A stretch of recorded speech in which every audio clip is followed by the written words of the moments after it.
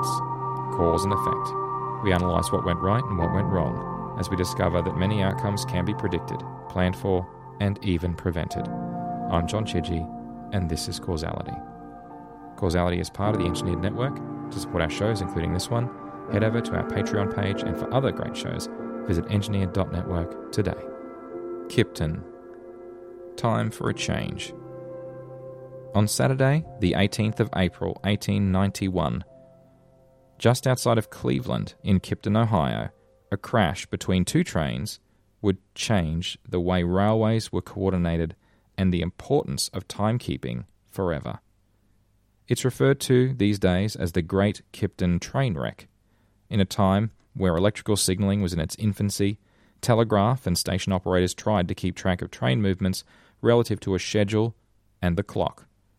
The Lakeshore and Michigan Southern Railroad ran several services in Ohio, including mail trains and passenger trains, with trains predominantly dispatched from nearby Cleveland. Late Saturday afternoon, on the 18th of April, 1891, near Kipton Station, 40 miles west of Cleveland, Ohio, the Lakeshore Fast Mail Train No. 14 was traveling eastbound, while the Toledo Express No. 21 was traveling westbound. The Fast Mail No. 14 consisted of 3 mail cars and 2 parlor cars. The Toledo Express No. 21 consisted of 5 coaches and 2 baggage cars. The main line between the intervening stations was primarily a single track with several sidings or bypass lines at key positions along the route to allow one train to pass while the other proceeded unhindered. The normal running time between Oberlin and Kipton stations was approximately 11 minutes and covered 4.7 miles, which is 7.5 kilometers. The running time between Wakeman and Kipton was approximately 6 minutes and covered 5 miles or 8 kilometers. The fast mail train only stopped at Kipton by special request for drop-offs or pickups, and on this particular trip, none were requested. Mail bags were thrown from the train as it passed, and pickups were done via an extendable wooden arm with a mail bag for collection dangled beneath it. The passing train would grab the mail bag with a hook as it passed. All of this saved significant time and allowed the mail trains to deliver mail far more efficiently. In addition, the fast mail trains were generally given priority, and passenger trains were requested to allow these trains to pass as priority on the main line.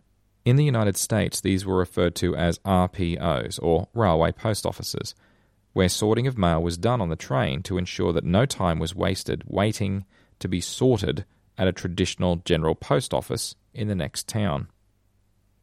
The schedule had the Toledo Express No. 21 arriving at Oberlin Station at 4:38 p.m., arriving at Kipton at 4:49 p.m. at the switch track, exiting the Kipton switch track and entering the station proper at some time during 4:52 p.m., once the fast mail train had safely passed by. This would allow 3 minutes for the number 21 to fully enter the bypass line, allow the fast mail to pass, and then exit the bypass line and arrive at the station proper. The schedule had the fast mail number 14 arriving at Wakeman Station at 4:45 p.m., passing Kipton Station right on 4:52 p.m. At 4:44 p.m., the Toledo Express number 21 was reported arriving at Oberlin Station, that's one station east of Kipton, approximately 6 minutes late. At 4:45 p.m., the fast mail train, heading for it as well, was reported at Wakeman Station, one station west of Kipton, heading east, precisely on schedule. At 4:46 p.m., the number 21 was reported leaving Oberlin Station, but it was now running 8 minutes late. At approximately 4:51 and 45 seconds, the westbound Toledo Express was slowing down as it approached the siding to allow the fast mail train to pass. At 4:52 p.m., the switch known as a crossover switch, which was 312 feet or 95 meters west of the station and used by all westbound trains when other trains needed to pass, had its position changed, which also changed the semaphore position to signal eastbound trains. At this time, the Kipton station operator reported that the fast mail number 14 was approximately 1,000 feet or 300 meters from the station, approaching at speed, with the signal semaphore about 100 feet or 30 meters in front of them. The prevailing wind direction and smoke from the fast mail number 14 may have obscured the semaphore from the train's engineer. In addition, there were 2 sidings, one of which was a spur line, but both had been filled earlier with freight carriages from other trains, such that 75 feet west of the passenger house to a point 600 feet east had broken visibility for trains coming from either direction on the main line, as the tracks had a gradual curve through the station. Not seeing the Toledo Express number 21, the fast mail number 14 put on a full steam and opened to 45 miles per hour, or 72 kilometers per hour, as was normal practice running express through Kipton Station. With approximately 500 feet to spare, the fast mail number 14 engineer spotted the near stationary number 21 directly ahead of it and applied its brakes. At 4:52 and 30 seconds approximately, the trains collided head-on with the fast mail number 14 travelling at approximately 40 miles per hour, 64 kilometers per hour, and the number 21 effectively stationary at time of impact. The impact occurred directly in front of the Kipton station and depot. The force of the impact sent passengers hurtling towards the front of their carriages. Seats were torn from the floor of the parlour cars. Shrapnel from the crash injured several bystanders on the nearby platform, including a child playing and waiting for the train on the platform. The engine of the Toledo Express number 21 was knocked squarely across the tracks, and the fast mail number 14 pointed upwards in the air, resting on top of the other engine. The first and second mail cars crumpled like an accordion, and being wooden, disintegrated into small fragments. The third mail car crashed into the first 2 and rolled onto the station platform, breaking some of the station windows in the process. The wreckage ended up piled higher than the roof of the depot building. Once the dust had settled, at about 7 p.m., the wreckage and surrounding areas had been scoured for survivors, and all the people had been cleared from the site. And by 9 p.m. that evening, the wreckage had been cleared from the tracks, though significant damage took longer to repair. The collision had killed 8 people on impact, 6 of them postal clerks working on the fast mail train. The engineers on the number 21, Edward Brown, Charles A. Topliff. The postal clerks on the number 14, Frank Nugent, Charles Hamill, F. Clement, John Bowerfield, Charles McDowell, James McKinley, and in addition, the fireman, also from fast mail number 14, C. Starkey, jumped from the train and died afterwards from his injuries. 2 others were seriously injured, however both recovered. The investigation into this incident was head up by M. J. McInerney, and he prepared a report for the then Commissioner of Railroads and Telegraphs. The freight carriages on the 2 sidings had prevented the engineers from both trains from being able to see each other until they were, theoretically, 900 feet apart at best. Even then, the line of visibility was partially obscured, and it wasn't able to be determined that they actually saw each other's trains even at that distance. Had the fast mail number 14 seen the stationary Toledo Express number 21 from 900 feet away, at the speed it was travelling at the time, a collision was still highly likely, although the severity of that impact would have been reduced. In the investigation, it was determined that this was a contributing factor, though having clear visibility or having paid more strict attention, even at 900 feet, wouldn't have prevented a collision entirely. Conductor Daly testified that he arrived at Oberlin at 4:41 p.m. and left at 4:43 p.m. by his watch, 5 minutes late.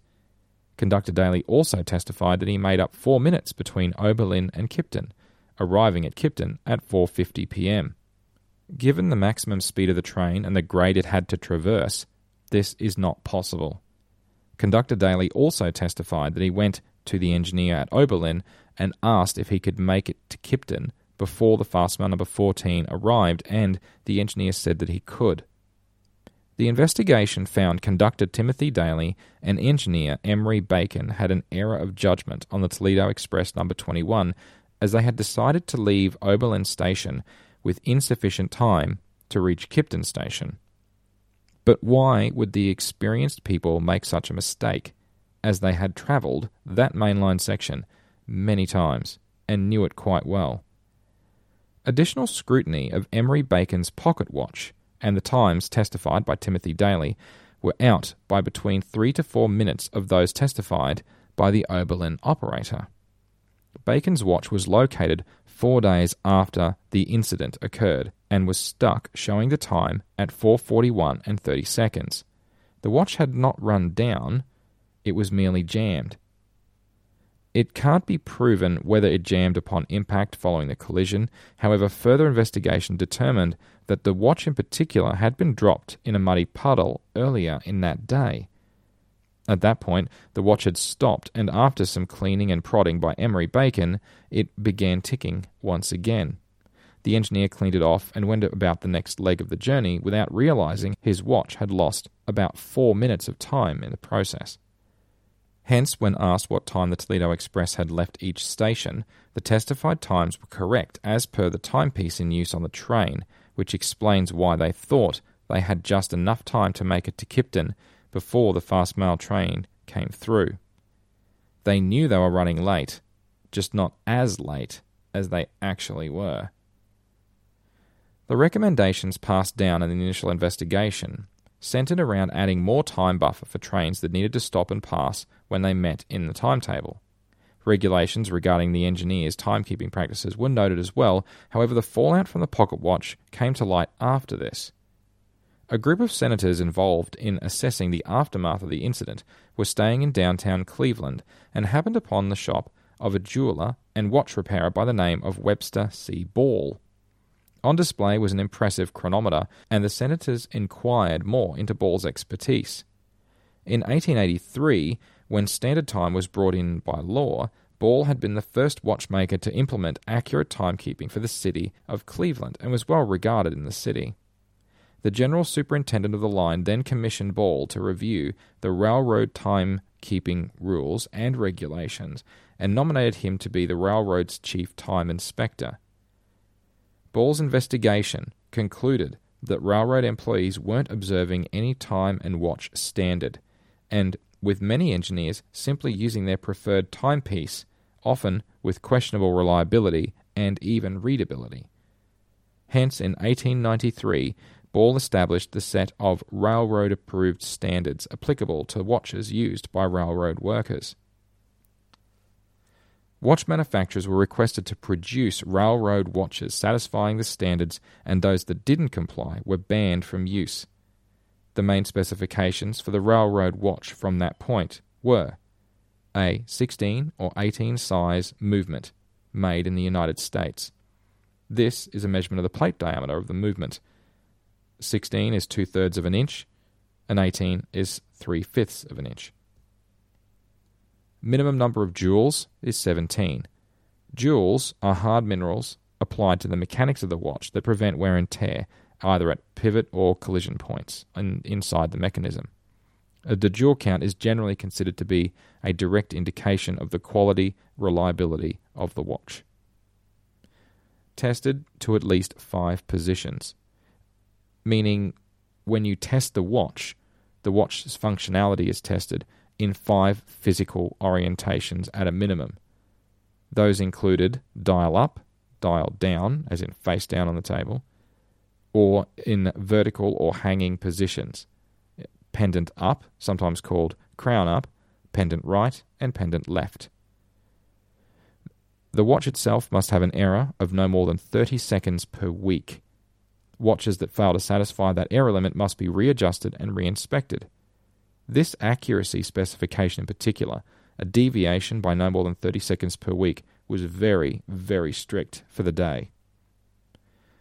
The watch must be operable between a temperature of 40 degrees Fahrenheit and 100 degrees Fahrenheit, which is 4.4 degrees Celsius and 37.8 degrees Celsius.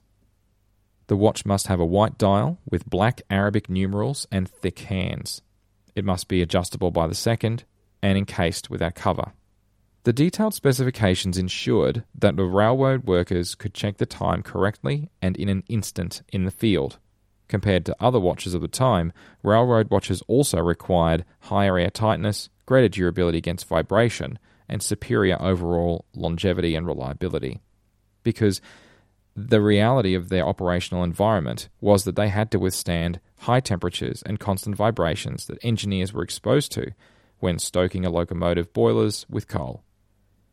Today, the tiny village of Kipton has long been bypassed by the railroad, and all that remains of the site where the incident occurred is a park where there is a historical marker that describes the event. Although the date noted on the marker said it was on the 19th, it was actually the 18th, because in 1891, the 18th of April was a Saturday. So what do we conclude from this? The decade from 1890 to 1900, 80 mail clerks were killed and 2,000 were injured in train wrecks. The US Postmaster General pushed for mail cars to be made from stronger metal frames to protect mail workers on RPOs in the United States, a sensible enough request. Webster Ball and his accurate timepieces became legend and led to the expression, "get on the ball," with reference to the accuracy and dependability of a ball watch. Recently, the expression's been trimmed to simply be on the ball, meaning hard-working and attention to time and detail. The improvements thrust upon timepieces as a result of this incident, as well as industrialization leading to more trains more often crossing time zones as they travelled, led to an inevitable outcome. Accurate timekeeping matters. From an engineering perspective, the lessons from this incident have been borne out in time. But at that moment in time, whether you think Ball was simply pushing his own business and capitalizing on a need he helped to specify and create, you can't argue with the result. Less incidents like this and a drive towards mass-produced, highly accurate individual timepieces benefited the whole world in a time when the world was shrinking faster than ever before. And the realization that time, and in this case, only 4 minutes, can be the difference between arriving on time or arriving at all. If you're enjoying Causality and want to support the show, you can, like some of our backers, Carsten Hansen and John Whitlow. They and many others are patrons of the show via Patreon, and you can find it at patreon.com/johnchidgey, or one word. Patron rewards include a named thank you on the website, a named thank you at the end of episodes, access to pages of raw show notes, as well as ad-free, high-quality releases of every episode. So if you'd like to contribute something, anything at all, there's lots of great rewards, and beyond that, it's all very much appreciated. Causality is part of the Engineered Network, and you can find it at engineered.network, and you can follow me on Mastodon at Chidgey at engineered.space, or the network on Twitter at engineered_net. This was Causality. I'm John Chidgey. Thanks so much for listening.